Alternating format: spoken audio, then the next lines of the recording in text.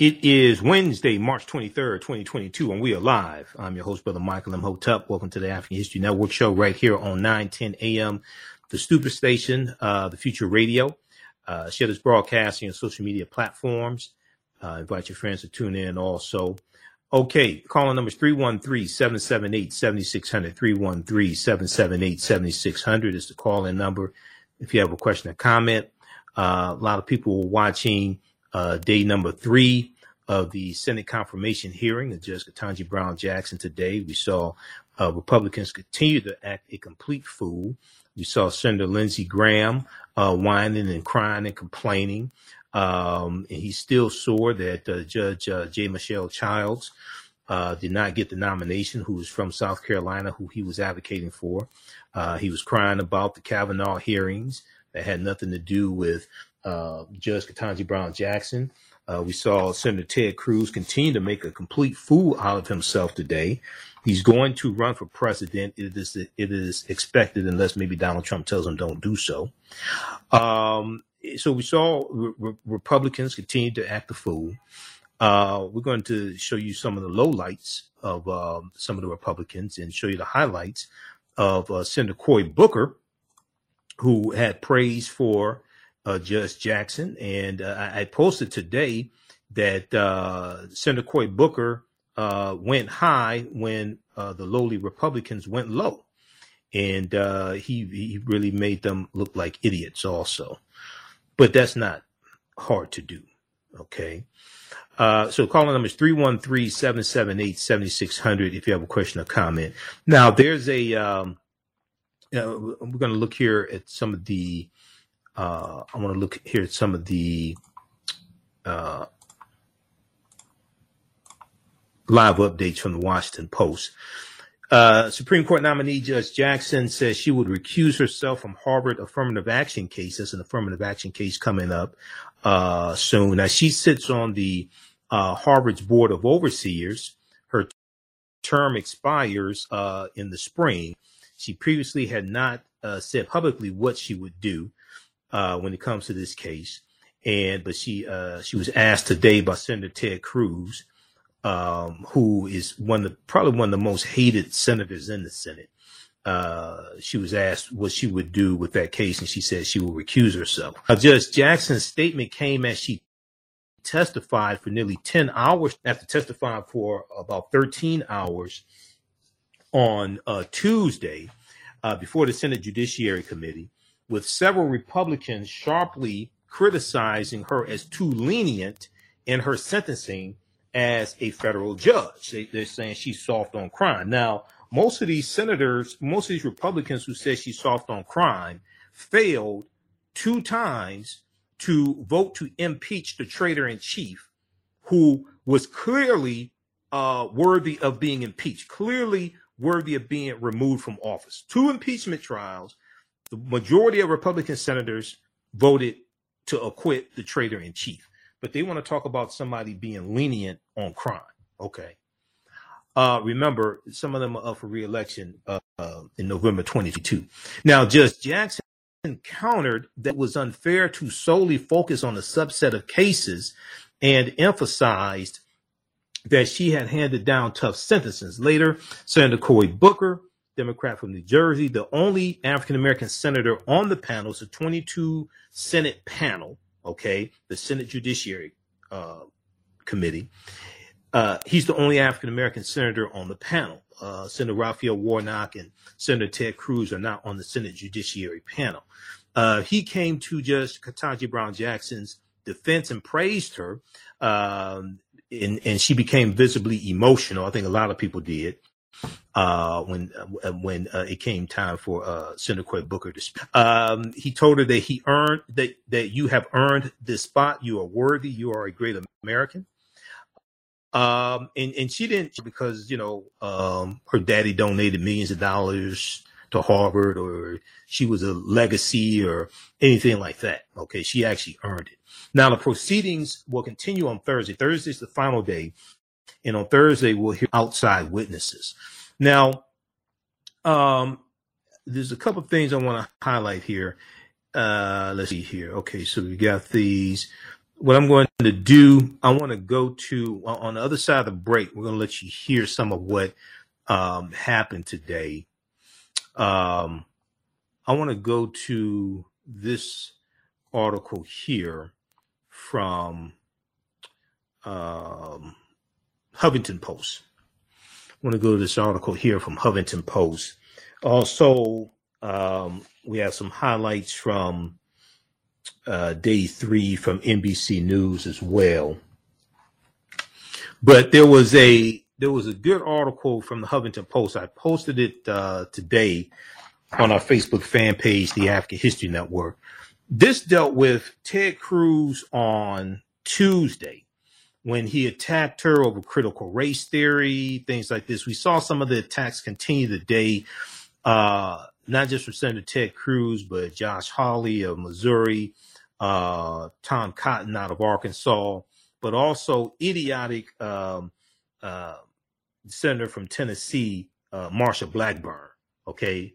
The one who asked her yesterday, can she define what a woman is, okay? Marsha Blackburn looks like she can't define what a comb is for her hair, but, you know, that's another story. So Huffington Post had this story today. And this is about Senator Ted Cruz attacking a book by Ibram X. Kendi. And Ibram X. Kendi does not teach critical race theory. He said this before. Ted Cruz may have just boosted sales for the anti-racist children's book he attacked. Ted Cruz may have just boosted sales for the anti-critical race theory book that he attacked. Now, Anti-Racist Baby is a #1 bestseller on Amazon a day after Ted Cruz rallied against it during Judge Ketanji Brown Jackson's confirmation hearing. Okay, so this is some revenge that Ibram X. Kendi is getting on Senator Ted Cruz. Okay, let me close these ads out. So Senator Ted Cruz made a big production on Tuesday about how wrong it is that children's books promoting anti-racism are being taught at a private school in Washington, D.C., where Supreme Court nominee Ketanji Brown Jackson is a board member. That's the Georgetown Day School. Now, during Jackson's confirmation hearing, Ted Cruz propped up posters featuring blown up images from some of these books and held up individual copies of them. One of the books he singled out was the book Anti-Racist Baby by Dr. Ibram X. Kendi. Okay. The book is one of the most stunning taught at Georgetown Day School, Senator Ted Cruz said, holding up a copy. He lamented it teaches children that babies are taught to be racist, not born racist, and that they are encouraged to admit if they have been racist and to talk about it. So then Ted Cruz asked Judge Jackson, do you agree? Now, Judge Jackson says she did not know the book. She did not know the book and had no say over. She said she did not know the book was being used at Georgetown Day School. And she said that the board that she sits on had no say over what books were taught at the school, which is a private school, the first integrated school in the nation's capital. Okay. But Ted Cruz's effort to smear the book, which he falsely claimed brainwashes children about a law school level academic discipline, critical race theory, may have had the opposite effect of his intended, may have had the opposite effect of his intentions. As of Tuesday night, Anti-Racist Baby, which came out 2 years ago, is currently one of the best-selling children's books on Amazon in multiple categories, including the best-selling children's book on prejudice and racism. The best-selling children's book, including the category of the best-selling children's book on prejudice and racism. Okay. And they have they have a screenshot. Okay. Here's a Wednesday screenshot from Amazon's website, which updates stats on its best-selling books on an hourly basis. Okay, so bestsellers in children's books on prejudice and racism, Anti-Racist Baby right here, Ibram X. Kendi. You also have Troublemaker by John Cho.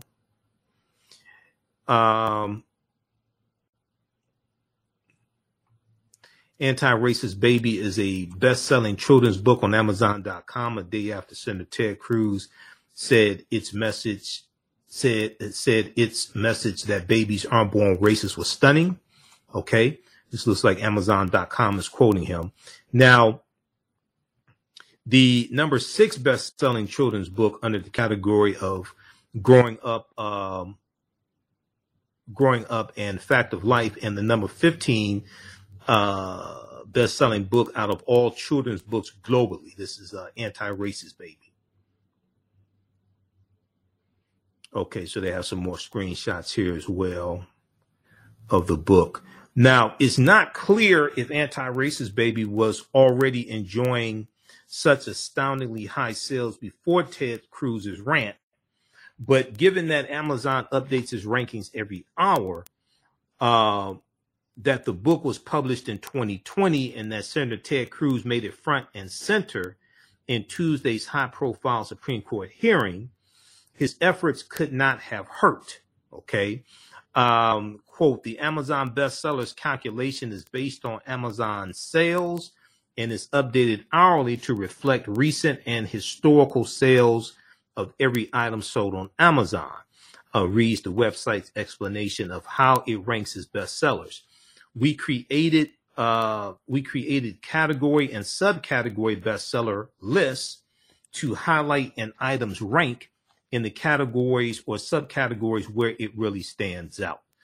Okay, now here's a picture of was the book, I think he read Green Eggs and Ham on the Senate floor.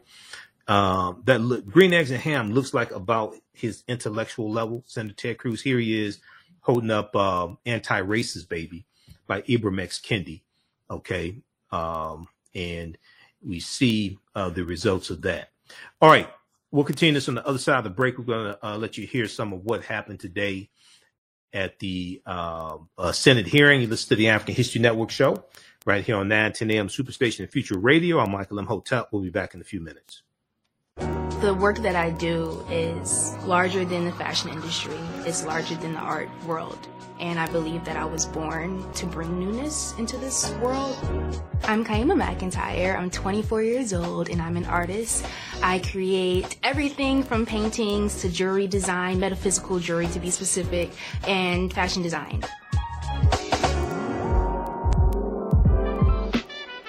The only reason why my prom dress went viral is because people needed it. Within a few days of going viral, Notori Naughton reached out to me. She's like, I saw your dress, can you make me a dress? I was equally as shocked to be asked by a celebrity to design their dress at the age of 17. That's just one person, and the list just continues to go on to Janet Jackson, to Tyra Banks. It really hits home. That means that the discussion is happening on the grounds in real time.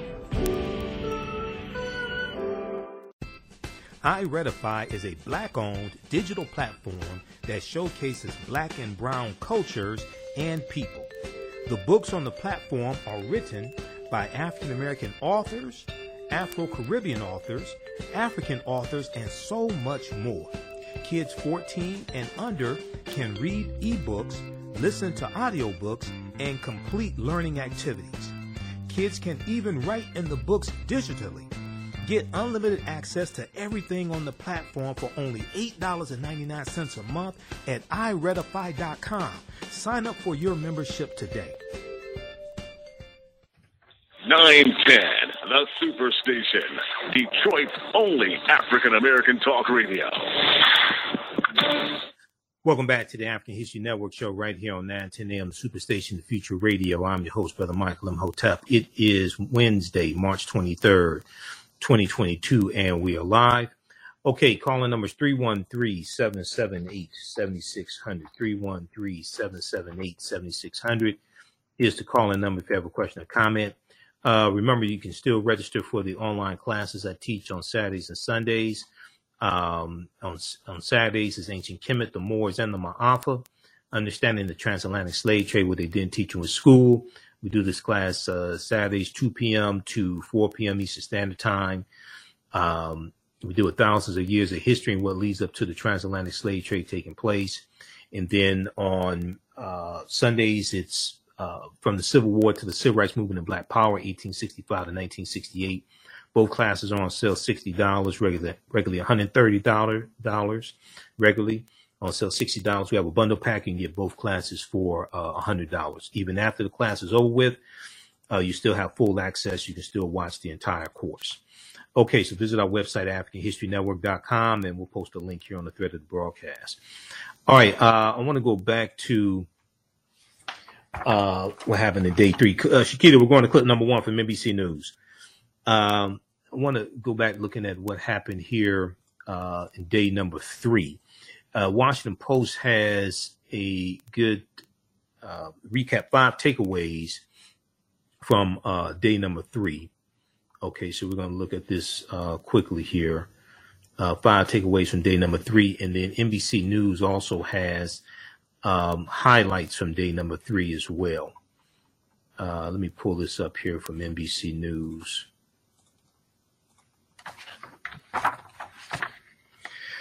Okay, Democrats assail conspiracy theories.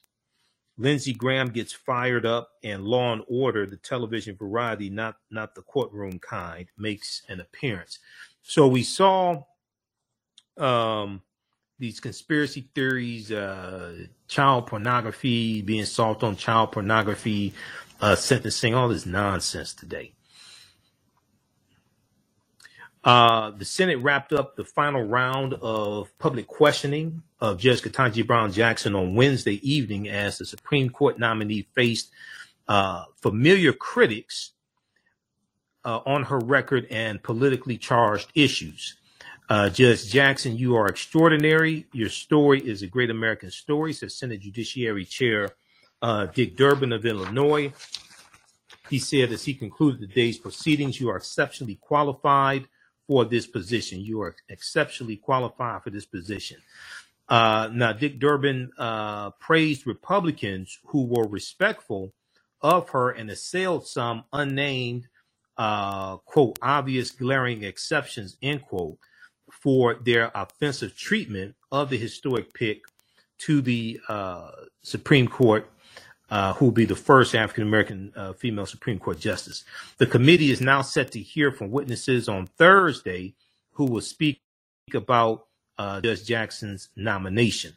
Senator Durbin said the panel would meet to consider her nomination on March 28th. A committee vote is likely to be delayed until April 4th. All right. So let's go to, I want to go to clip number 1. Let's go to clip number 1, Shakita, from NBC News. For a second straight day, Judge Ketanji Brown Jackson facing heated questions from Republicans charging she's soft on crime. Why did you sentence him for half the amount? You're not recognized, Senator. Pointed to cases where Jackson handed down sentences for child pornography offenders that were shorter than prosecutors recommended. One of the most effective deterrents is one that I imposed in every case and that judges across the country impose in every case, which is substantial supervision. Wait, Judge. Do you think it is a bigger deterrent to take somebody who's on a computer looking at sexual images of children in the most disgusting way is to supervise their computer habits versus putting them in jail? No, Senator, I didn't say versus. That's exactly what you said. Jackson's sentences were in line with 70% of federal judges. Late last night, Republicans pressed Jackson on cultural issues too, including transgender rights. Can you provide a definition for the word woman? Can I provide a definition? Mm-hmm. Yeah. I can't. You can't? Not in Okay. this context. So I'm not a biologist. If there's a dispute about a definition, people make arguments, and I look at the law, and I decide. Late today, Jackson becoming emotional as Cory Booker praised her historic nomination. You have earned this spot. You are worthy. You are a great American. And tonight, Judge Jackson says if confirmed, she'll recuse herself from an affirmative action case next term involving minority admissions policies at Harvard, where she serves on a policy board. Okay. I want to go to clip 2, Shakita. Now, here is Judge Ketanji Brown Jackson. She's responding to Senator Whitehouse, Democratic Senator Whitehouse, and she's explaining the differences between being a trial judge and a judge on the appellate court. Okay, Senator Sheldon Whitehouse. Let's go to clip 2, Shakita.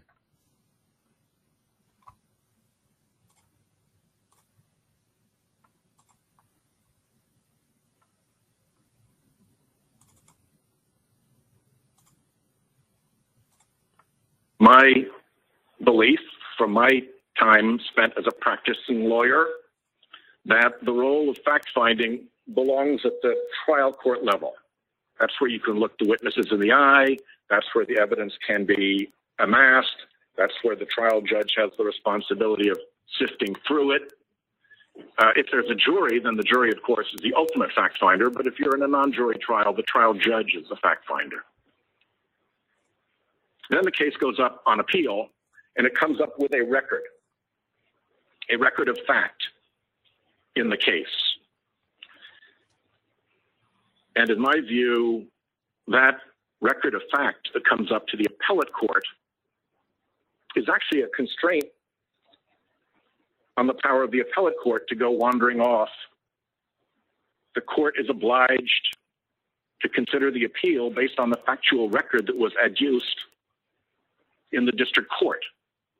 So you, having lived in both of those houses, the trial court house and the appellate court house, tell me a little bit about what that change meant to you as you went from being a trial judge to an appellate judge.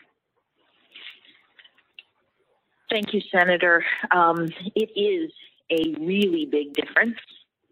As you mentioned, at the trial court, you are on the ground level. Parties have filed the case. You have all of the issues usually at the trial level because you'll have a complaint if it's a civil case, and there'll be a lot of litigation about the development of the facts in the case. In civil cases, you have a period of discovery in many cases that is really about the development of the record, what actually happened in this case. Sometimes there's even a trial, and that too is a part of the development of the facts in the case because a jury will be charged with the responsibility of determining what happened, who's guilty, for example, if it's a criminal case, or who's liable, if any, if it's a civil case. And sometimes there are even questions presented to the jury that they have to determine the facts.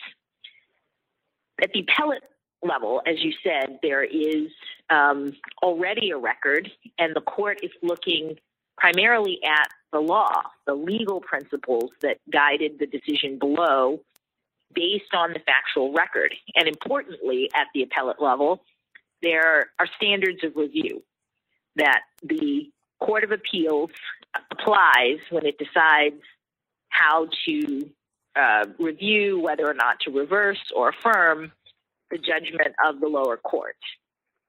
And I've been very mindful, especially as a trial judge, of the standards of review. When I was prepping lawyers for oral argument before appellate courts, I would often say, please don't quarrel with the facts unless you have a knockdown case, because if you want to get the appellate court to relitigate the facts, you're up against the harshest standard of review available, the clearly erroneousness test. And clear error is no small thing.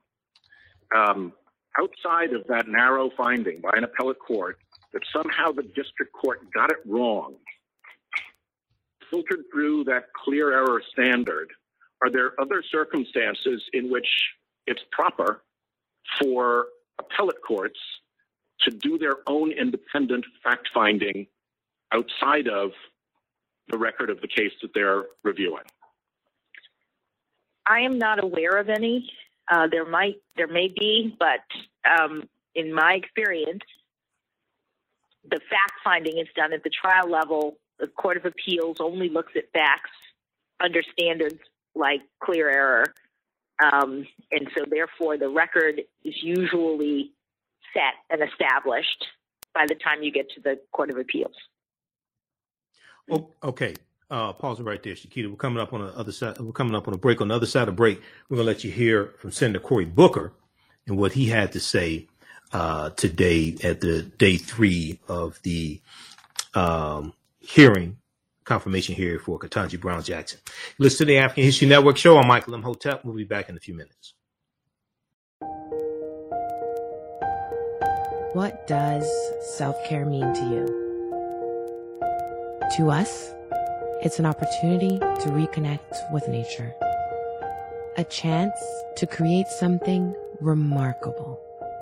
At Sage and Elm Apothecary, our handcrafted skincare and household products immerse you in Earth's sweetest nectar, connecting you to nature in a way you never imagined.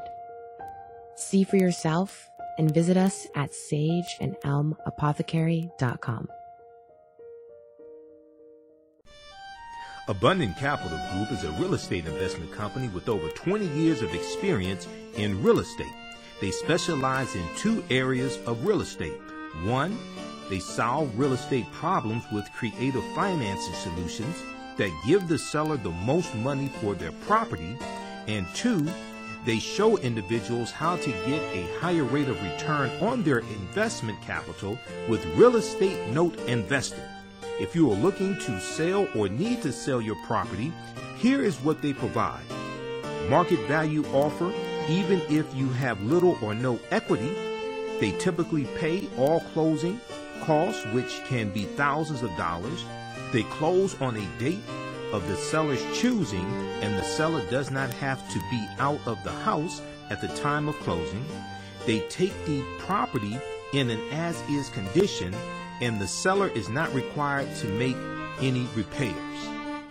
Give them a call or email them today for a free consultation and see how they can help you with your real estate needs. Call them at 973-475-8488. That's 973-475-8488. Visit their website, abundantcapitalgroup.com. That's abundantcapitalgroup.com. And email them at acg@abundantcapitalgroup.com. Follow them on Instagram and Facebook at Abundant Capital Group. Welcome back to the African History Network show right here on 910 AM Superstation Future Radio. Give us a thumbs up, give us a heart, give us a like on this broadcast if you're watching on Facebook, YouTube, on Twitter, what have you. And be sure to follow us on our Facebook fan page, The African History Network, The African History Network, and our YouTube channel, Michael Imhotep, IMHOTEP. Check out this tweet here from the Washington Post. We'll probably talk about this on tomorrow's show. This is from the Washington Post Twitter page. Judge Ketanji Brown Jackson faces 4 days of Senate hearings that are sure to include questions about her career. Here's which justices, if any, had similar educational and career experience before they made it to the Supreme Court.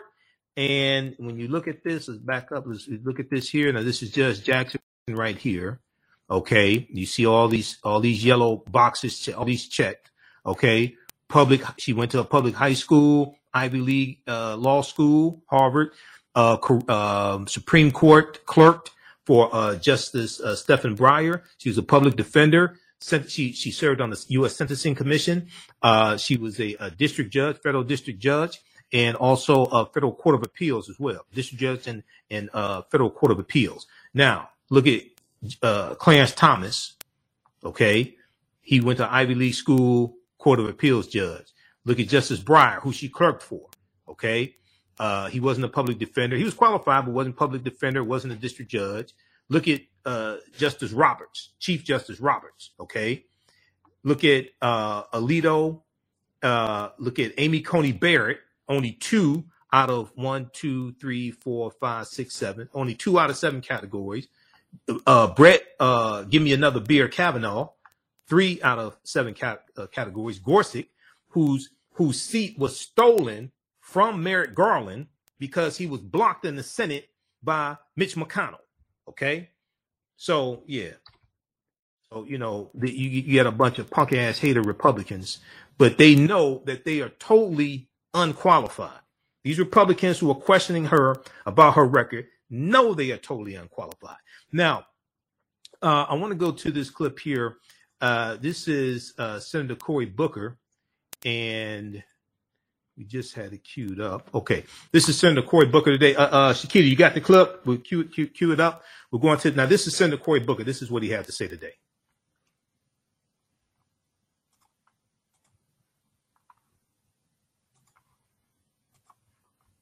Has been doing this all into the lead up and saying things, tweeting things that I think that a lot of us, when I was just trying to get some advice here, is this is what the new standard is going to be.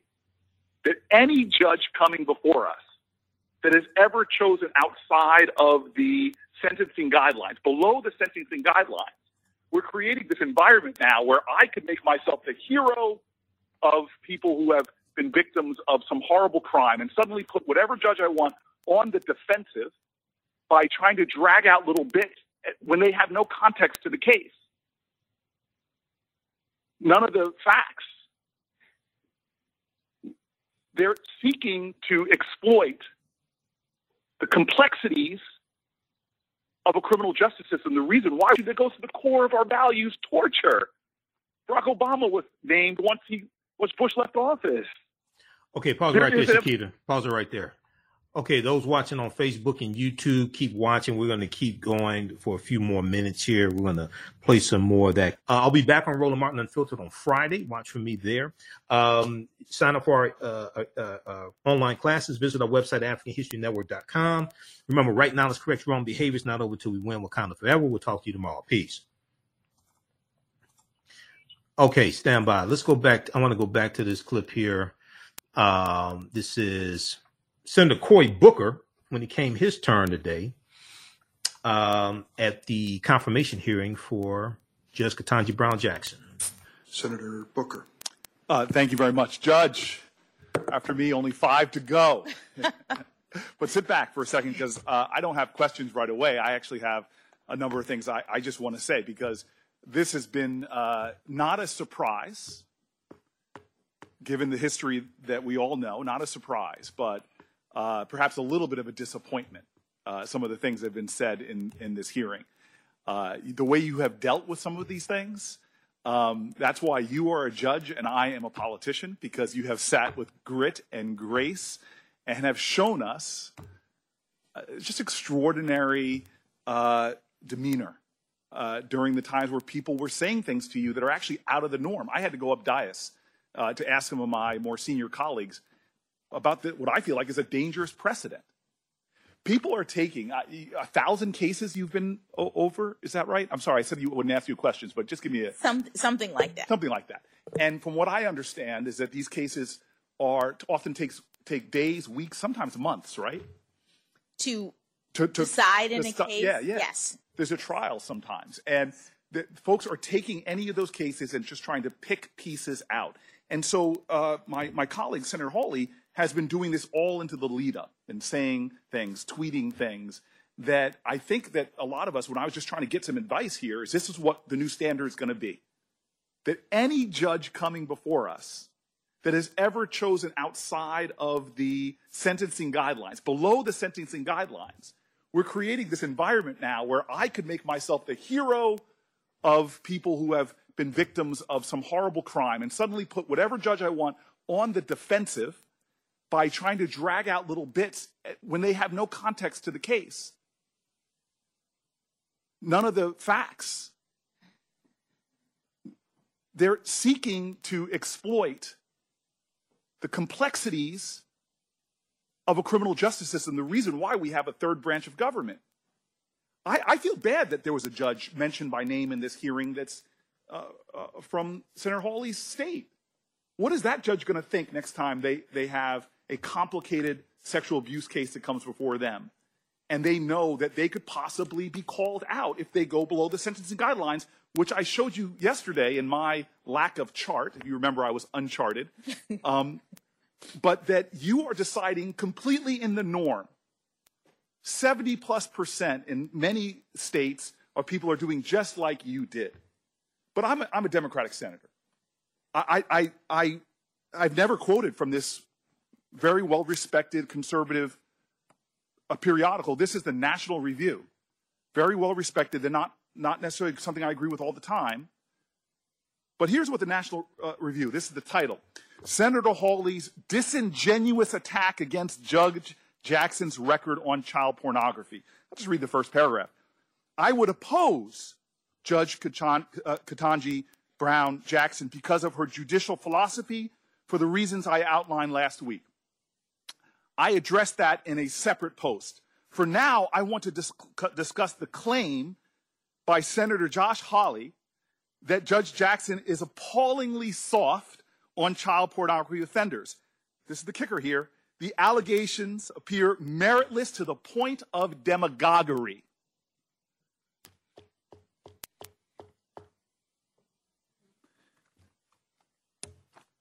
I got letters from leaders of victims' rights groups, survivors of assault,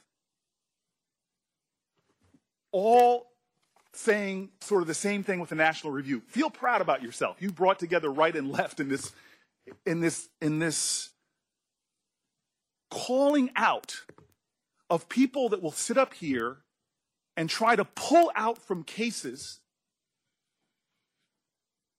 and try to put themselves in a position where they're the defenders of our children. To a person who has children, to a person whose family goes out in streets and defends children.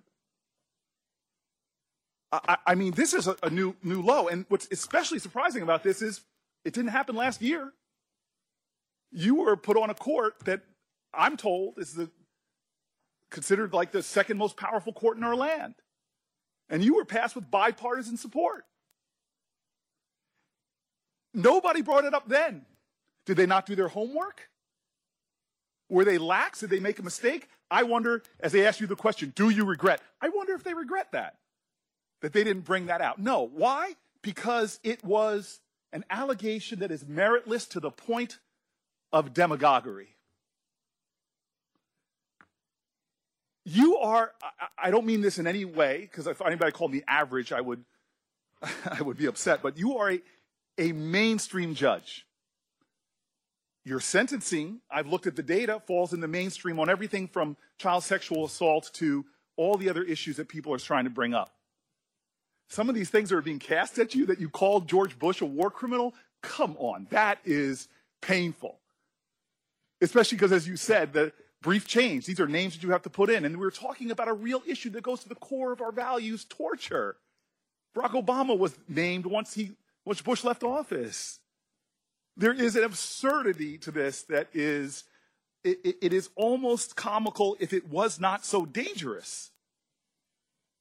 Because the next time a judge comes before us on the right or the left that has a body of work like you do, gosh, one of the some performance artists on our side could pull out one of the cases where they were below the sentencing guideline, say, for example, it was on something like as horrific as rape that we all agree is horrific, and they could suddenly put themselves as the defense. How dare we put someone who's soft on crime? Well, are you soft on crime? God bless America.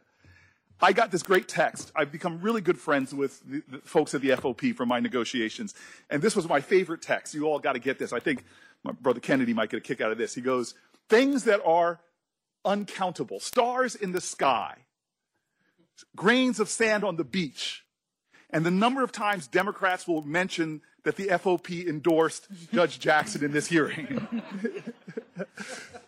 But let me mention it again. Just in case my people say you're rough on crime folks really want to try to make that stick. You were endorsed by the largest organization of rank and file police officers. You were endorsed by the bosses, the largest organization of chiefs of police. And you were endorsed by Noble, who I hope people find out more about that organization. You got uncles that are officers. You got a brother, not just an officer, who went to serve after 9/11.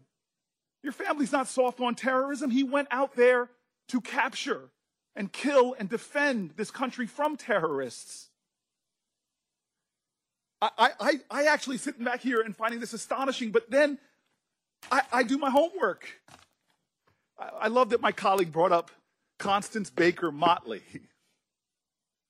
You know, when she was getting to the floor of the Senate, they were trying to stop her with outrageous accusations. You know what the accusation was back then?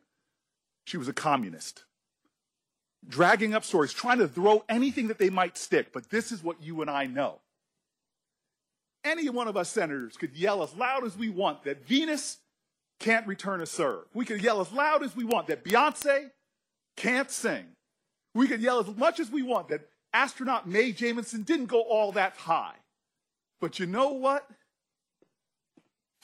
They got nothing to prove. As it says in the Bible, let the work I've done speak for me. Well, you have spoken. You started speaking as a little girl, watching that man right there try to raise a family and study law while your mama supported everybody. You spoke in high school when you started distinguishing yourself. And you know what you said when they told you you couldn't go to Harvard? Watch me. I went to law school. I didn't serve on the law review. You did. I didn't clerk at every level of the federal court. You clerked for a Supreme Court justice, one widely respected on both sides, which really shaped you. You left there and you went to private practice, and you know what you found? This is what you told me. That you had those tough choices that working moms have to make, the demands of a private law firm, raising your kids. It just didn't add up. You went before the Senate 3 times in a bipartisan manner. God bless America. We don't do that much stuff bipartisan around here. You went to become a public defender because you wanted to understand all aspects of the law. Who does that? We live in a society that's very materialistic sometimes, very, very consumeristic. You went into, do people become public defenders for the money? No. Your family and you speak to service, service, service. And I'm telling you right now, I'm not letting anybody in the Senate steal my joy. I told you this at the beginning. I'm embarrassed. It happened earlier today. I just look at you and I start getting full of emotion. I'm jogging this morning, and I'm at the end of the block I live on. And I get terrified because I put my music on loud when I'm jogging, trying to block out the noise of the heart attack I'm having. And this woman comes up on me, practically tackles me, an African-American woman. And the look on her eyes, she just wanted to touch me because I'm sitting so close to you, and tell me what it meant to her to watch you sitting where you're sitting. And you did not get there because of some left-wing agenda. You didn't get here because of some dark money groups. You got here how every black woman in America who's gotten anywhere has done. By being, like Ginger Rogers said, I did everything Fred Astaire did, but backwards in heels. And so I'm just sitting here saying, nobody's stealing my joy. Nobody's going to make me angry, especially not people that are called in a conservative magazine demagogic for what they're bringing up that just doesn't hold water. I'm not going to let my joy be stolen because I know you and we appreciate something that we get that a lot of my colleagues don't. I know Tim Scott does. When I first came to this place, I was the 4th black person ever popularly elected to the United States Senate. And I still remember a lot of mixed people, white folks, black folks work here, but at night when people are in line to come in to clean this place, the percentage of minorities shift a lot. And so I'm walking here, first week I'm here, and somebody who's been here for decades doing the urgent work of the Senate, but it's the unglamorous work that goes on no matter who's in offices. The guy comes up to me. All he wants to say, I can tell, is, I'm so happy you're here. But he comes up and he can't get the words out. And this man, my elder, starts crying. And I just hugged him. And he just kept telling me, it is so good to see you here. It's so good to see you here. Thank you, thank you, thank you. I love my brother Tim Scott. We could write a dissertation on our disagreements. He gave the best speech on race. I wish I could have given as good of a speech. But talking to the challenges and indignities that are still faced. And you're here. I was in the White House with my Democratic colleagues, and I'm in my joy. I can't help it. and the president's asking our advice, who should we nominate and whatever. And I look at Kamala and we have a knowing glance, which we've had for years when she and I used to sit on this end of this committee at times.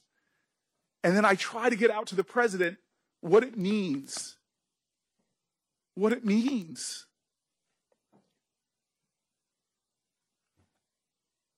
And I want to tell you, when I look at you, this is why I get emotional. I'm sorry, you're a person that is so much more than your race and gender. You're a Christian, you're a mom, you're an intellect, you love books. But for me, I'm sorry, it's hard for me not to look at you and not see my mom, not to see my cousins, one of them who had to come here and sit behind you. She had to have your back. I see my ancestors and yours. Nobody's going to steal the joy of that woman in the street, or the calls that I'm getting, or the texts. Nobody's going to steal that joy. You have earned this spot. You are worthy. You are a great American. Your hero is Constance Baker Motley. Mine, she has sat on my desk for my offices that I've held. She's my icon of America. Her name is Harriet Tubman. There is a love in this country that is extraordinary. You admitted it about your parents. They loved this nation, even though there were laws preventing them from getting together. When they were loving, there were laws in this country that would have prevented you from marrying your husband. It wasn't that long ago. It was last generation. But they didn't stop loving this country, even though this country didn't love them back. And what were the words of your heroes and mine? What did Constance Baker Motley do? Did she, this country that she saw insults and injuries, when she came out of law school, law firms wouldn't even hire her because she was a woman. Did she become bitter? Did she try to create a revolution? No, she used the very constitution of this nation. She loved it so much, she wanted America to be America. As Langston Hughes wrote, "Oh, let America be America again.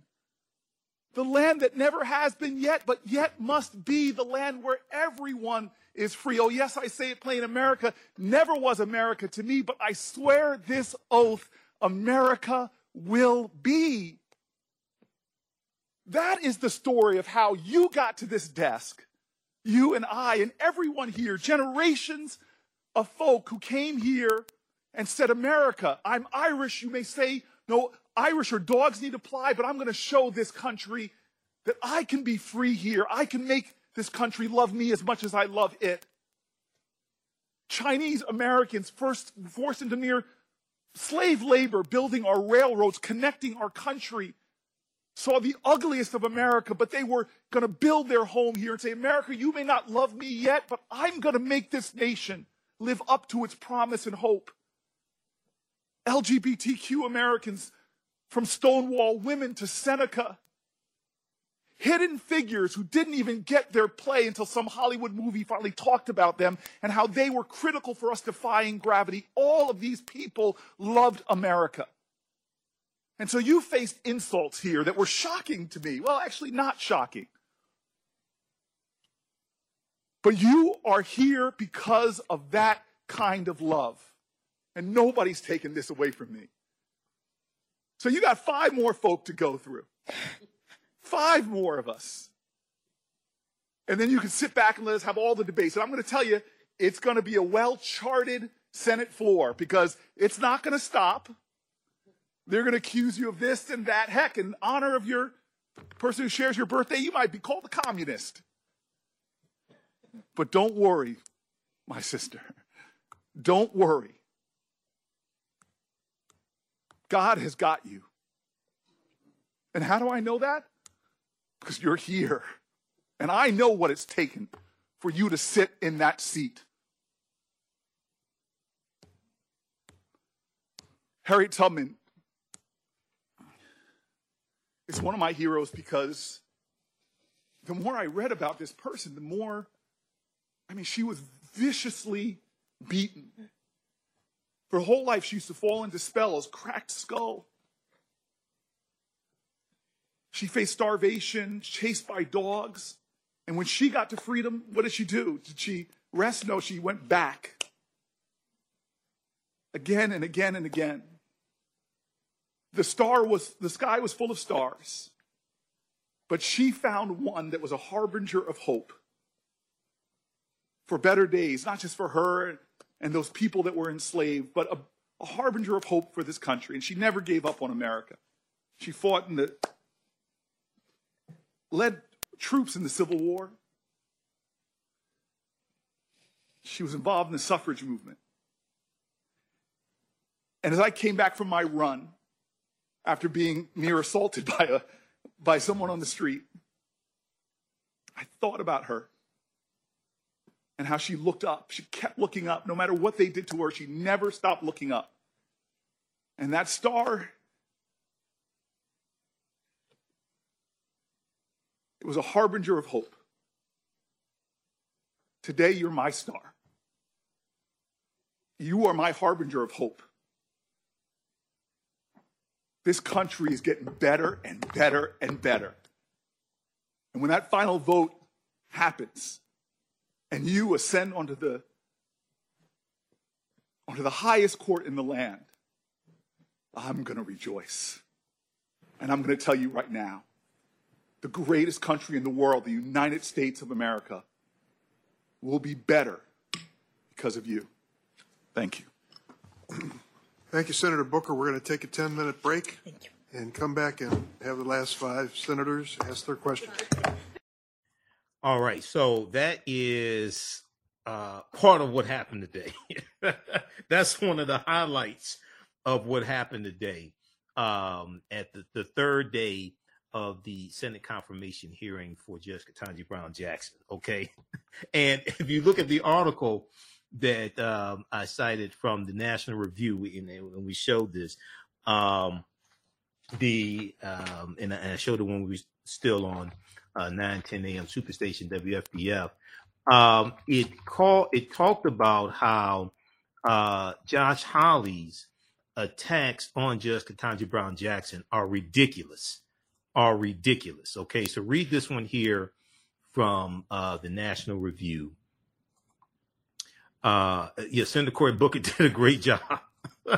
That's gone viral. All right. Senator Hawley's disingenuous attack against Judge Jackson's record on child pornography, March 20th, 2022. This is a right-wing publication, but when they talked about the fact that this is demagoguery, okay, I want to discuss Senator Josh Hawley, Republican of Missouri, I want to address, for now, I want to discuss the claim by Senator Josh Hawley, Republican from Missouri, that Judge Jackson is appallingly soft on child pornography offenders. The allegation appears meritless to the point of demagoguery. Josh Hawley wants to run for president. Okay. And also they're pushing this. This is believed to be attached to the crazy QAnon conspiracy theory. QAnon conspiracy theories also. It's just stupidity. All right. So that happened today as well. And let's see here. Okay, so people don't understand that judges don't define what a woman is. They don't. No, I don't think anybody for the Supreme Court nominee has been asked that question. One, this is a stupid question from Marsha Blackburn. Judges follow the law. They're not biologists. So this is what happens when people don't know how to stay in their own lane, have absolutely no clue what the hell they're talking about. But this is the type of stupidity that you deal with also. Now, he mentioned Constance Baker Motley, okay, who was an attorney. She was the first African-American federal judge as well. Two pieces. We'll probably talk about Judge Motley on our Sunday show because we have 2 hours on Sunday. This is one article here from Politico.com about her. Here's a picture of her. And she was involved in one of the attorneys, Brown versus Board of Education also. Opinion. This is an opinion piece for Politico. This black woman could have served on the Supreme Court decades ago. She has some lessons for Ketanji Brown Jackson. Constance Baker Motley had sterling qualifications. It didn't matter to her critics. Constance Baker Motley had sterling qualifications. It didn't matter to her critics, though. Now, okay, so you read this piece here. Constance Baker Motley, the first African-American woman appointed to the federal bench, was touted for the Supreme Court as early as the 1960s. She was eminently qualified. The National Women's Political Caucus called her, quote, an obvious choice, end quote, given her accomplishments and her prominent role in the struggle for human rights. Yet, Motley's sterling qualifications did not matter much to the critics who denied and diminished her accomplishments and her character. Detractors could not or would not face the truth. Despite the era's rampant discrimination,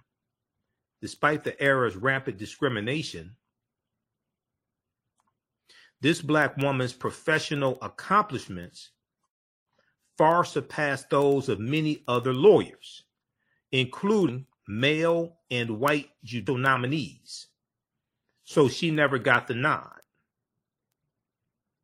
As a path-breaking figure enters the confirmation process, we need to be on guard for the modern version of the tired old playbook used against Constance Baker Motley. Motley made an indelible mark on the legal profession and the country as a chief legal tactician of the civil rights movement. She helped litigate Brown versus Board of Education, one of the most important cases in American constitutional law. She desegregated schools and universities in the South. She represented Dr. Martin Luther King Jr. in Birmingham, Alabama, and she won 9 of the 10 cases that she argued before the U.S. Supreme Court. She argued 10 cases in the U.S. Supreme Court, won 9 out of 10. But for many, her record was simply never enough. Even the American Bar Association, which was all white until 1950, rated Constance Baker Motley merely qualified, which is the middle tier for a federal judgeship, asserting that she lacked trial experience in New York. Now, this was ludicrous. This was a ludicrous objection given her extraordinary background. She had by then litigated nearly 200 cases in federal and appellate courts nationwide, and in the process secured the constitutional rights of students, protesters, and capital defendants, U.S. Capitol defendants. For others, it was precisely Motley's success that made her a lightning rod. They recast her remarkable record as a civil rights lawyer into bias or professional narrowness. Constance Baker Motley's role in the fight for equal opportunity in American institutions meant, they said, that she could not be fair to all litigants. So she is fighting to hold America accountable to the U.S. Constitution and using the law to make sure America stays true to what it put on paper. And her detractors are saying, oh, she can't be fair. She's too biased. White supremacist James Eastland of Mississippi, who was the chair of the Senate Judiciary Committee, he is a white supremacist. Senator James Eastland had in his Senate office, Senator James Eastland had the Confederate battle flag of Northern Virginia in his office. Okay. Senator James Eastland of Mississippi was a white supremacist segregationist. He was a Democrat also. Okay. Because you still have, even though a lot of the segregationist Democrats leave the Democratic Party and go to the Republican Party, and you're going to have Republicans who are pro-civil rights, who are going to leave the Republican Party and go to the Democratic Party. This is the party realignment that begins in 1928 with the Lily White movement of 1928, which was the effort of Republicans to appeal to Southern segregationist Democrats in 5 former Confederate states and get them to vote for Herbert Hoover, who was the Republican candidate for president in 1928. And the Republicans started ignoring the concerns and issues of African Americans. They were ignoring the rise of the Ku Klux Klan, which rose back to prominence in the 1920s, spearheaded by the movie The Birth of a Nation in 1915, which debuted February 8th, 1915, directed by D.W. Griffith. And the Ku Klux Klan were the heroes of the movie. And then you're going to, by 1960, 2/3 of African Americans had already switched over to the Democratic Party. It wasn't because of the Civil Rights Act of 64, the Voting Rights Act of 65. 2/3 had already switched over by 1960. That goes back to 1928. But you're going to have some white supremacist segregationists who stay with the Democratic Party, and they're going to die out. Strom Thurmond left the party after he ran for president as a Dixiecrat, 1947, 1948. Strom Thurmond switches over to the Republican Party, where he died a Republican, like 99 years old, something like that.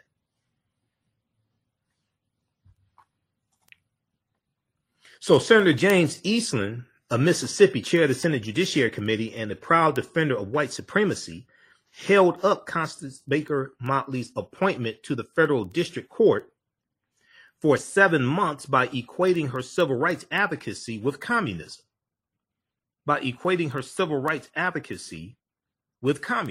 So saying that, okay, she wants equal rights for everybody. Oh, that's communism. So you're going to hold America accountable to the U.S. Constitution? Oh, you want desegregation, all this stuff? That's communism.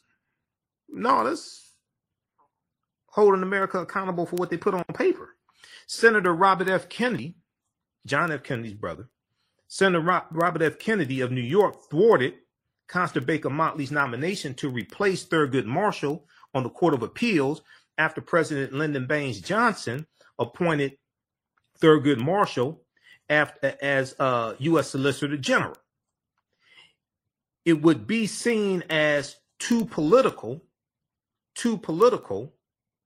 Kennedy argued, to appoint 2 Black NAACP lawyers to high federal posts at the same time.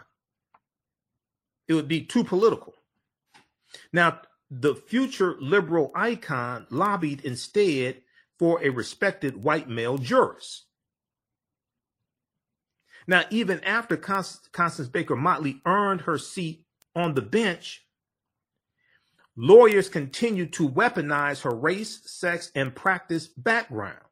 In 1975, an attorney for a prestigious New York firm accused of sex discrimination argued that because Constance Baker Motley an African-American woman, likely had experienced bias in place, she cannot preside as a judge over the lawsuit.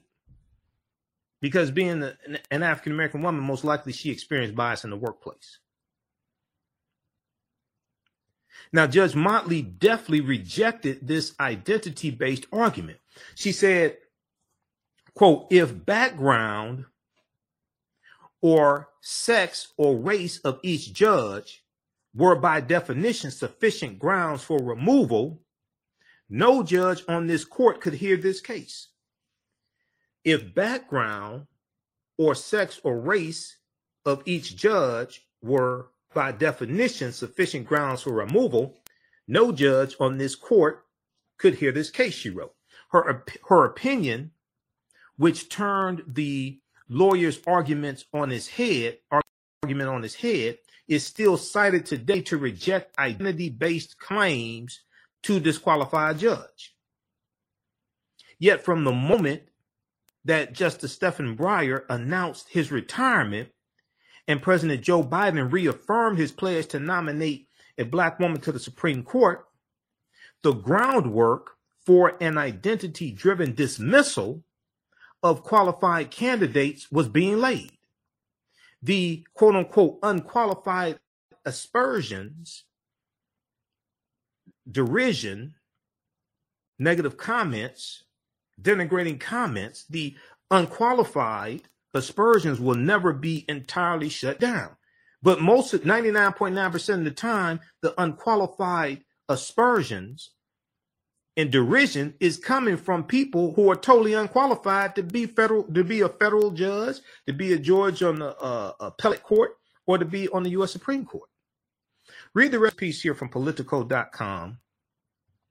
This is by Tomiko Brown Nagin, okay, who is dean of Harvard Radcliffe Institute and author of the book Civil Rights Queen Constance Baker Motley and the Struggle for Equality. Civil Rights Queen Constance Baker Motley and the Struggle for Equality. Okay, check that out at Politico.com. All right, now if you like this type of information, give us a thumbs up, give us a like, give us a heart. You can support the African History Network, $ the AHN Show through Cash App, $ the AHN Show through Cash App, also through PayPal, paypal.me / the AHN Show.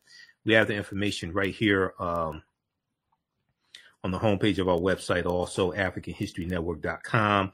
We're celebrating our 12th year anniversary of me broadcasting the African History Network show. We've done over 1,000 broadcasts. If you click here, listen to podcasts.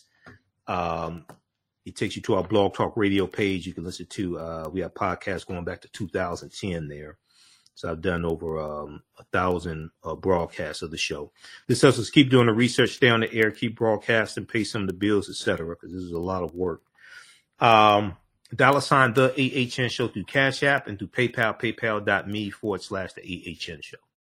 When you go to Cash App, this is our Cash App account, $ the AHN Show, SHOW. It says Michael, shows my picture there. Here's our link for Cash App, and here's the button for PayPal also. These other ones here are fake African History Network Cash App accounts. That's not us. Okay, let's continue here. So I want to go to, Saturday, we have a new online class starting up, Great African Women in History, the Mothers of Civilization. I pushed it back a week. That's going to start up Saturday, March 26th. That's 12 noon to 2 p.m. Eastern Standard Time. Great African Women in History, the Mothers of Civilization.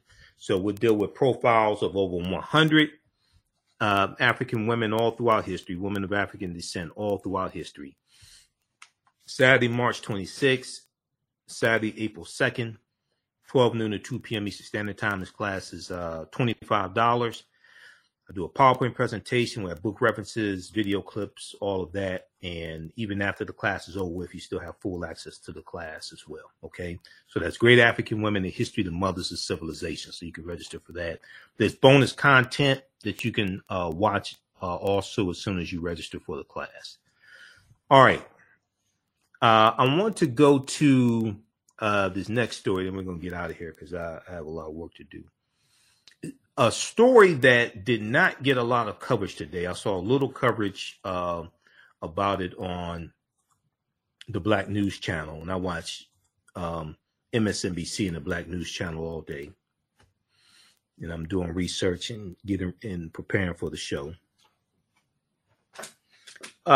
This is something that took place at the White House today.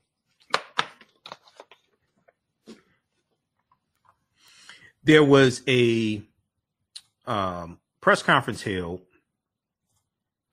that deals with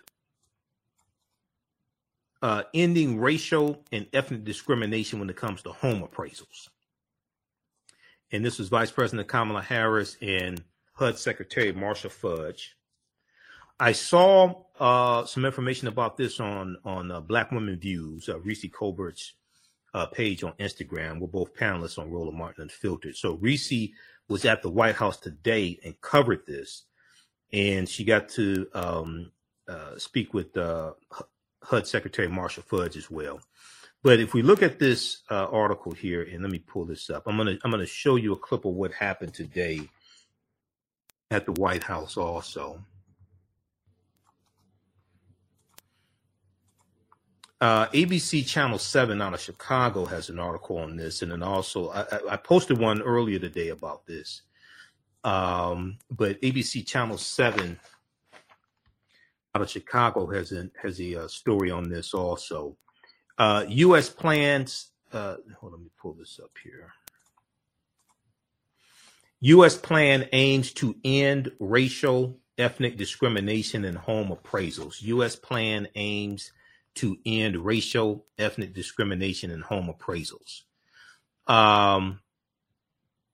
Vice President Kamala Harris has announced a plan that intends to end racial and ethnic discrimination in the appraisal of home values. The plan is part of a broader federal effort to address a wealth gap that systemic inequality has perpetuated. The plan is part of a broader federal effort to address a wealth gap that systemic inequality has perpetuated. On the centennial of the Tulsa Race Massacre, President Joe Biden announced the creation of a federal interagency task force to address systemic devaluations of homes and predominantly Black and brown neighborhoods. The Property Appraisal and Valuation Equity Task Force, led by HUD Secretary Marcia Fudge and White House Domestic Policy Advisor Ambassador Susan Rice, set out on a 6-month mission to determine root causes of appraisal discrimination and develop solutions. Now, Joe Biden announced this when he went to Tulsa. Okay. I don't know. Now, we talked about it here on this show when it happened. I don't know how many people remember this. I don't know how many people read the information at whitehouse.gov. And let me see something here. I had it and I just took it down. Now, we talked about this when this happened, because on this show, we actually deal like with real substance, not this nonsense that a lot of people want to deal with on social media because they're social media pimps and whores. We don't do that here. We deal with real substance. How many people remember this here? We talked about it when it happened. Fact sheet: Biden-Harris administration announces new actions to build Black wealth and narrow the racial wealth gap. June 1st, 2021. Now, this is something that Joe Biden announced when he went down to Tulsa, okay, for the commemoration of the Tulsa Race Massacre. 100 years ago, the thriving Black community of Greenwood, this is at whitehouse.gov, just so people know. All this stuff is at whitehouse.gov. All right. 100 years ago, the thriving Black community of Greenwood in Tulsa, Oklahoma, known as Black Wall Street, was ruthlessly attacked by a violent white supremacist mob. An estimated 300 Black Americans were killed and another 10,000 were left destitute and homeless. The destruction wrought on the Greenwood neighborhood and its families was followed by laws and policies that made recovery nearly impossible. The streets were redlined, locking Black Tulsans out of home ownership and access to credit. Federal highways built through the heart of Greenwood cut off families and businesses from economic opportunity. And chronic disinvestment by the federal government in Black entrepreneurs and small businesses denied Black Wall Street a fair shot at rebuilding. These are the stories of Greenwood, but they have echoes in countless communities across the country. Because disparities in wealth compound like an interest rate, the disinvestment in Black families in Tulsa and across the country throughout our history is still felt sharply today. The median Black American family has 13 cents for every $1 in wealth held by white families. Okay. On the centennial of the Tulsa Race Massacre, the Biden-Harris administration is announcing new steps to help narrow the racial wealth gap and reinvestment in communities that have been left behind by failed policies. Specifically, the administration is expanding access to two key wealth creators, home ownership and small business ownership, in communities of color and disadvantaged communities. Okay, so then you can read the rest of this here. All right.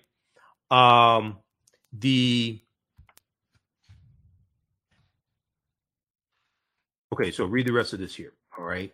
Now, if we go back to what took place today, how many people have read this before? Just curious. How many people have read this before? Now, we talked about it here on this show right around June 1st, 2021, when this came out.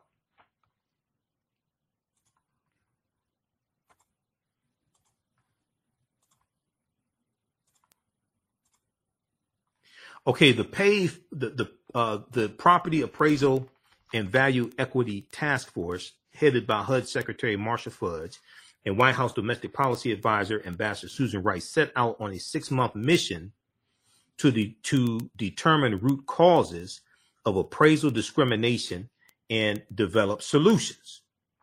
Vice President Kamala Harris announced the PAVE Action Plan at the White House on Wednesday, March 23rd, 2022. She offered remarks on the plan as the White House hosted affected families to share their stories of appraisal discrimination.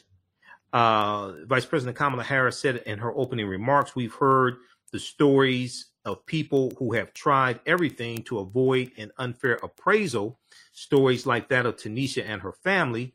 The Austin family from Marin City were among the families invited to the White House.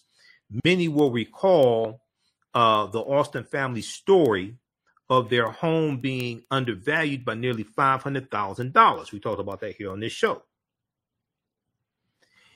The African-American family's home value went up when they took down family photos and artwork before having a white friend stand in for them in a subsequent appraisal." Vice President Kamala Harris I'm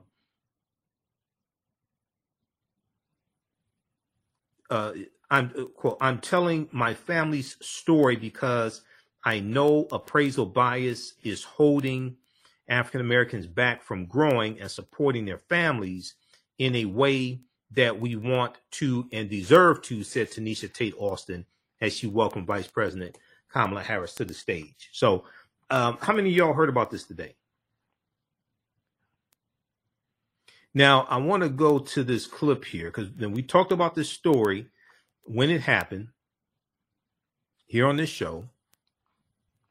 And I want to go to this piece here from ABC Channel 7. So let me cue this up. Then we'll go to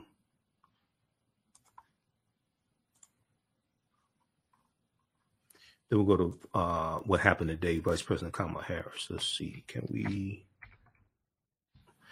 Because they have a story that gives some background information. They have a story to get some background information. Let me pull this one up here from what happened today. Thank you for joining us. For over a year, ABC 7 News has highlighted issues of appraisal discrimination. Families of color who have had their home appraisals come in for less than expected. They believe their race plays a role in that devaluation. Today, a major announcement from the White House task force created to address this topic. ABC 7 News race and social justice reporter Julian Glover has been covering this issue in depth. And he is in Washington, D.C. right now to cover the event. All day long, he's been tweeting updates and sharing clips of what's been going on. And Julian joins us live from the White House tonight with the proposed changes and reaction from the local couple who've been at the very heart of this story. And what an inspirational couple they have been, Julian. So inspirational. Good evening to you, Alma and Dan, from the White House, where we have witnessed the rollout of actions and proposals from the Biden administration to address those systemic devaluations of homes in black and brown neighborhoods, an issue that the Austin family that you just mentioned from Marin City know all too well after their home was devalued by $500,000, a story we broke right here on ABC 7 News. The Austins are now becoming the face of our especially texting. When you're driving. Okay. Let me go back to this clip here. $500,000, a story we broke right here on ABC 7 News. The Austins have now become the face of appraisal discrimination, and today they came face to face with Vice President Kamala Harris. From Marin City to the White House, Paul and Tanisha Austin sharing their story of a lowball appraisal by $500,000 at the most powerful podium in the world. I'm telling my family story because I know appraisal bias is holding African Americans back from growing and supporting their families in the way that we want to and deserve to. Vice President Harris on hand at the announcement of the 21-point property appraisal and valuation equity action plan to address appraisal bias and discrimination. And we've heard the stories of people who have tried everything to avoid an unfair appraisal. Stories like that of Tanisha and her family. Our administration is releasing the PAVE Action Plan. This plan outlines a comprehensive set of actions that our administration will take to advance equity in the appraisal process. The PAVE Action Plan calls for new guidance to improve the reconsideration of value process if the initial home appraisal is lower than expected, working to diversify the appraisal field and recruit more women and people of color, requiring appraisal anti-bias, fair housing, and fair lending training for appraisers, and working with Congress on legislation to modernize governance of appraisers, giving more regulatory authority to the federal government. The Austins were invited to a roundtable with other families from Ohio and Maryland, also hit with lowball appraisals, forcing them to miss out on lower interest rates and lower mortgage payments. We sat down for a one-on-one interview with Housing and Urban Development Secretary Marcia Fudge, who led the PAVE effort over the last 6 months. Hearing from so many families, like the Austins from Marin City, these are stories that you knew, but hearing them directly from these families, again, like the Austin family, what's in your heart after hearing their testimony of having their homes devalued? It was all I could do to not just break into tears, because you could feel their anguish, their pain, their hurt. But I think that the system itself is so broken.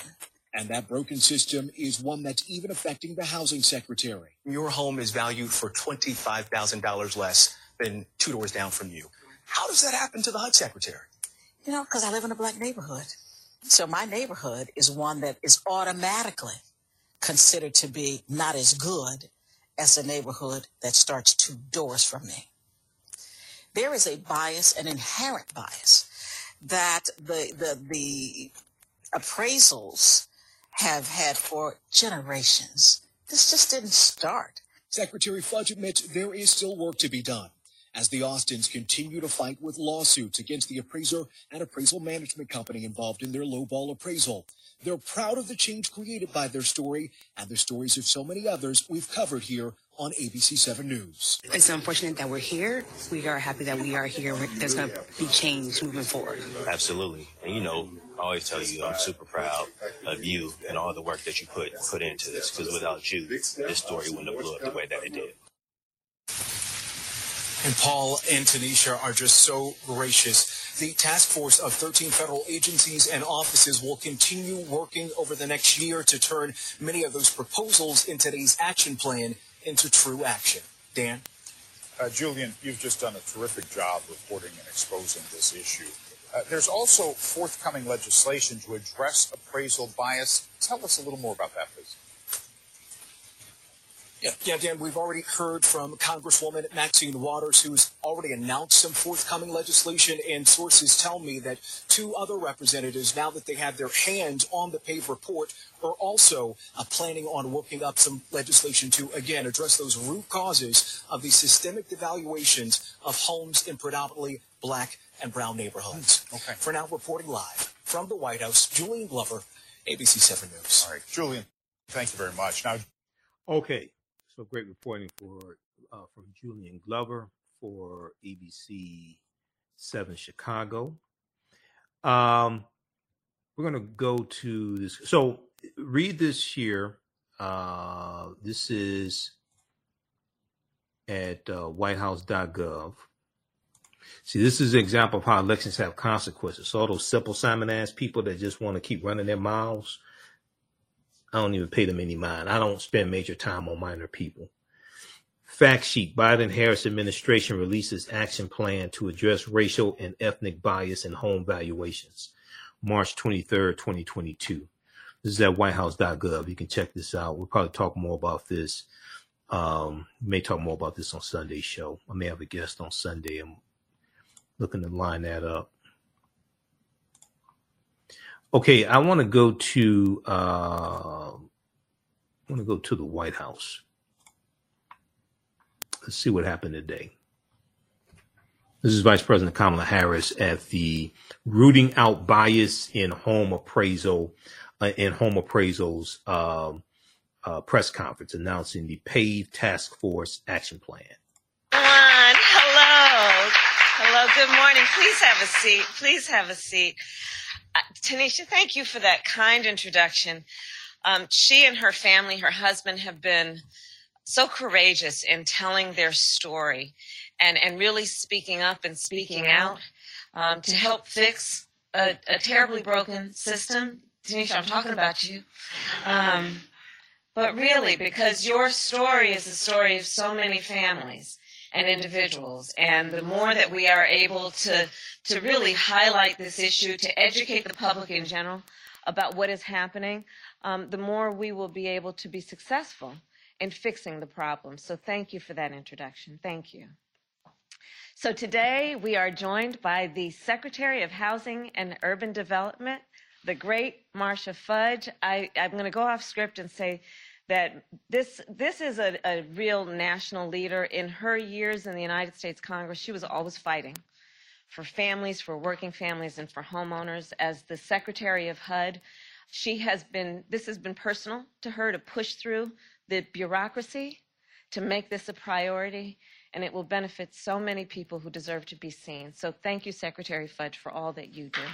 Thank you. Thank you. We are also joined by the Director of our Domestic Policy Council, Ambassador Susan Rice. Thank you for your leadership. And a group of homeowners who have been leaders in speaking against the injustice of appraisal bias. So thank you all for being here.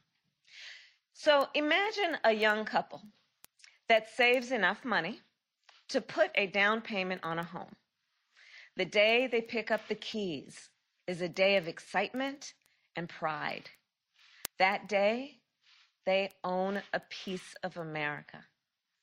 That home, they know, will be the foundation on which that family builds their future.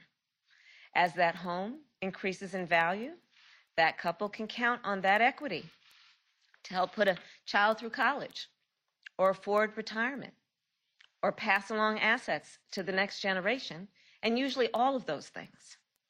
Historically, many communities of color, however, have been prevented from taking full advantage of the wealth-building power of home ownership.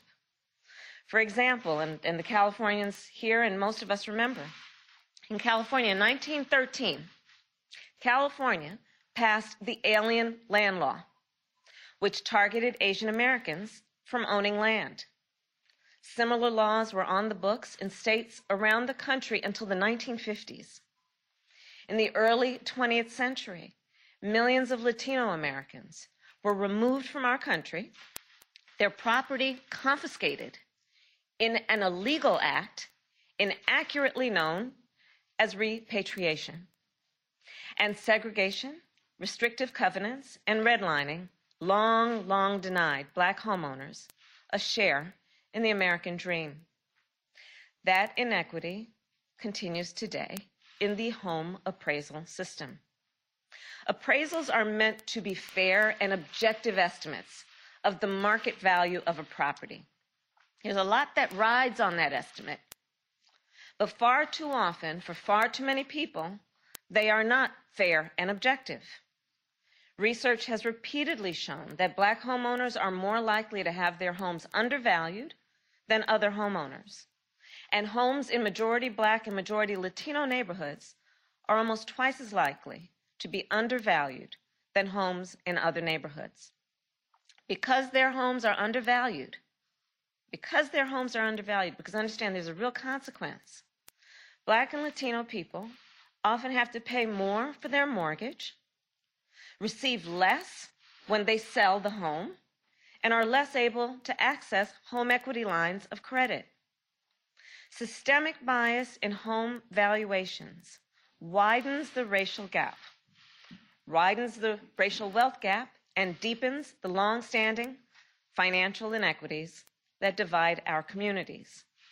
And we've heard the stories of people who have tried everything to avoid an unfair appraisal.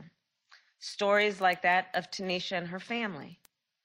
And these stories are shocking, and they are evidence that systemic change is urgently needed. Throughout my career, I have fought to defend homeowners from abuse and injustice. As Tanisha shared, when I was the Attorney General of California, we secured $20 billion for homeowners harmed by the big banks during the foreclosure crisis. And part of that was about predatory lending practices, targeting just the same communities that we are talking about today. So then I drafted and helped pass the Homeowner Bill of Rights to help protect consumers from unfair mortgages and predatory foreclosure practices. It was one of the first bills of its kind in our country. And our administration is continuing that work by fighting on behalf of all homeowners. Last summer, our president, Joe Biden, created the Property Appraisal and Valuation Equity Task Force, also known as PAVE. This task force will identify and root out systemic home appraisal bias. Today, after months of deliberation and collaboration with homeowners and home buyers, representatives of the mortgage and appraisal industry, and community leaders, our administration is releasing the PAVE Action Plan. This plan outlines a comprehensive set of actions that our administration will take to advance equity in the appraisal process. The home appraisal workforce is one of the least diverse in our nation. Less than 5% of home appraisers in America are people of color. This lack of diversity can introduce both conscious and unconscious biases that make home appraisals less accurate and less fair. Our administration will now require those who conduct appraisals for federal programs must take part in anti-bias, fair housing, and fair lending training. There are solutions. And we will work with the industry to require all appraisers to receive this training. We will also help expand the training pipeline for new appraisers.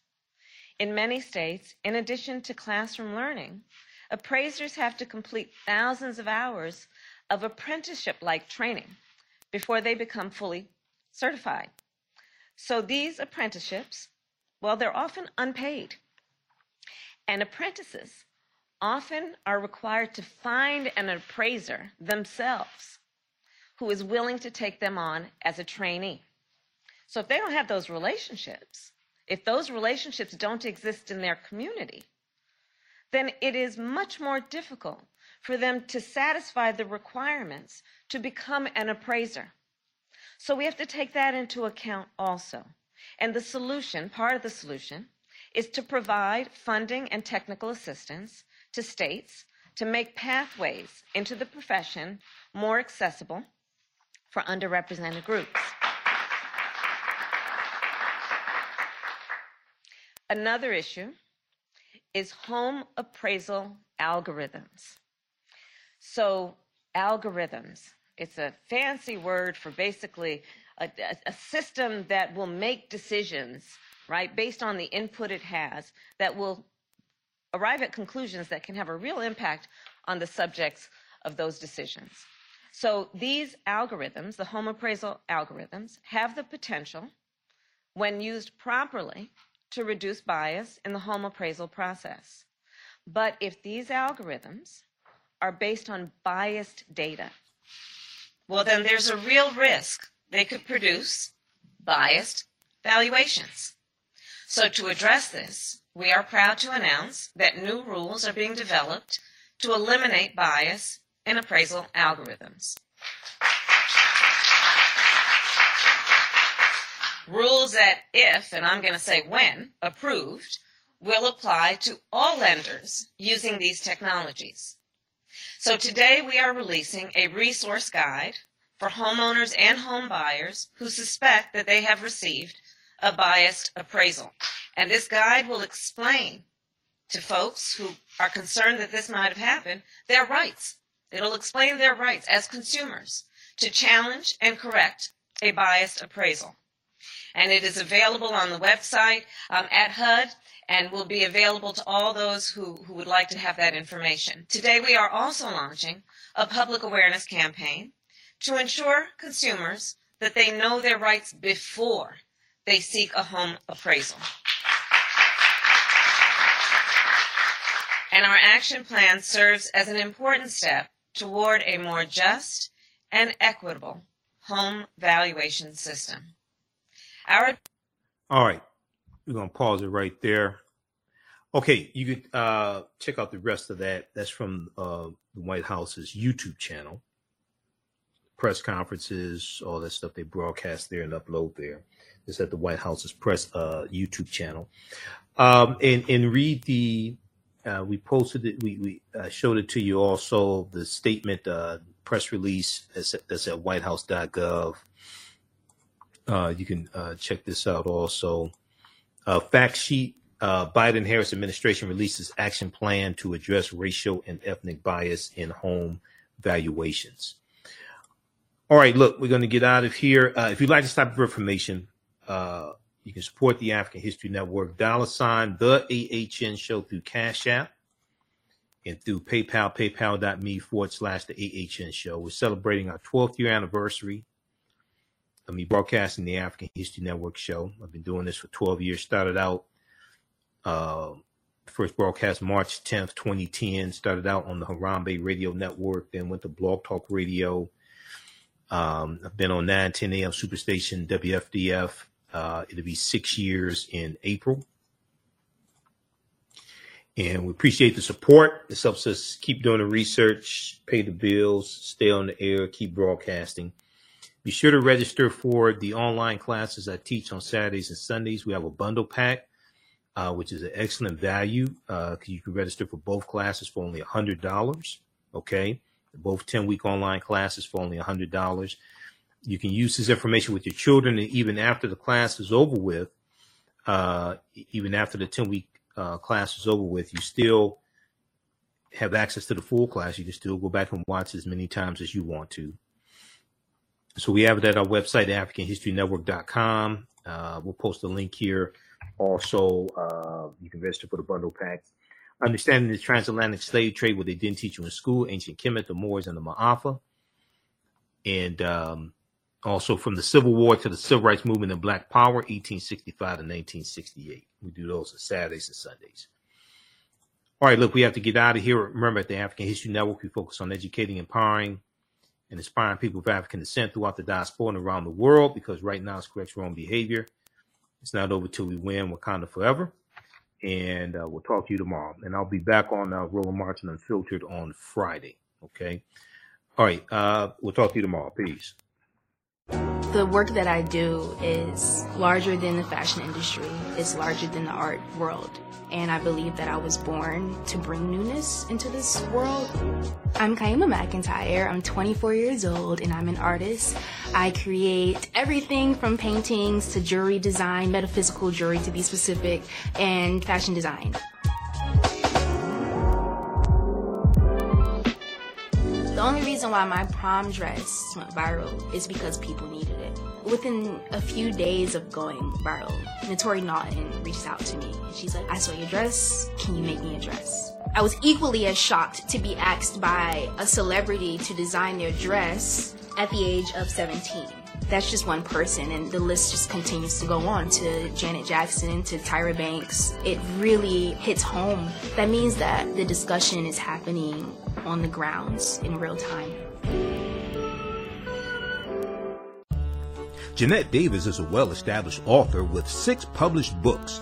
Black Survival in White America from Past History to the Next Century was published in 1995, and it delves into the history of African Americans before slavery up to contemporary times.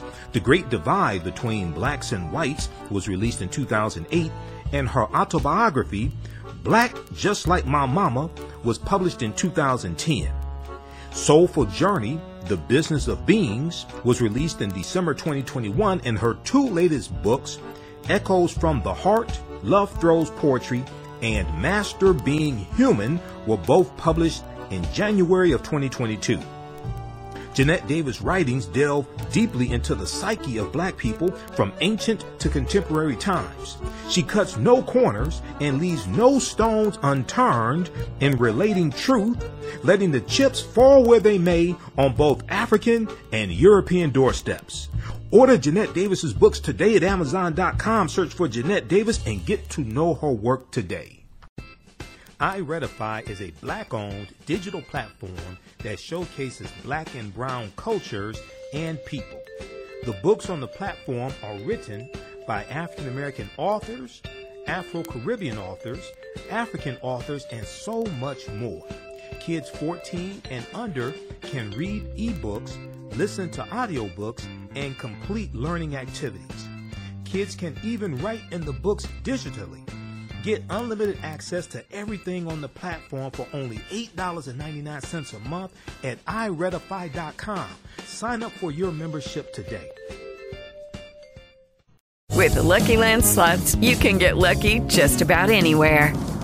This is your captain speaking. We've got clear runway and the weather's fine, but we're just going to circle up here a while and get lucky. No, nothing like that. It's just these cash prizes add up quick. So I suggest you sit back, keep your tray table upright, and start getting lucky.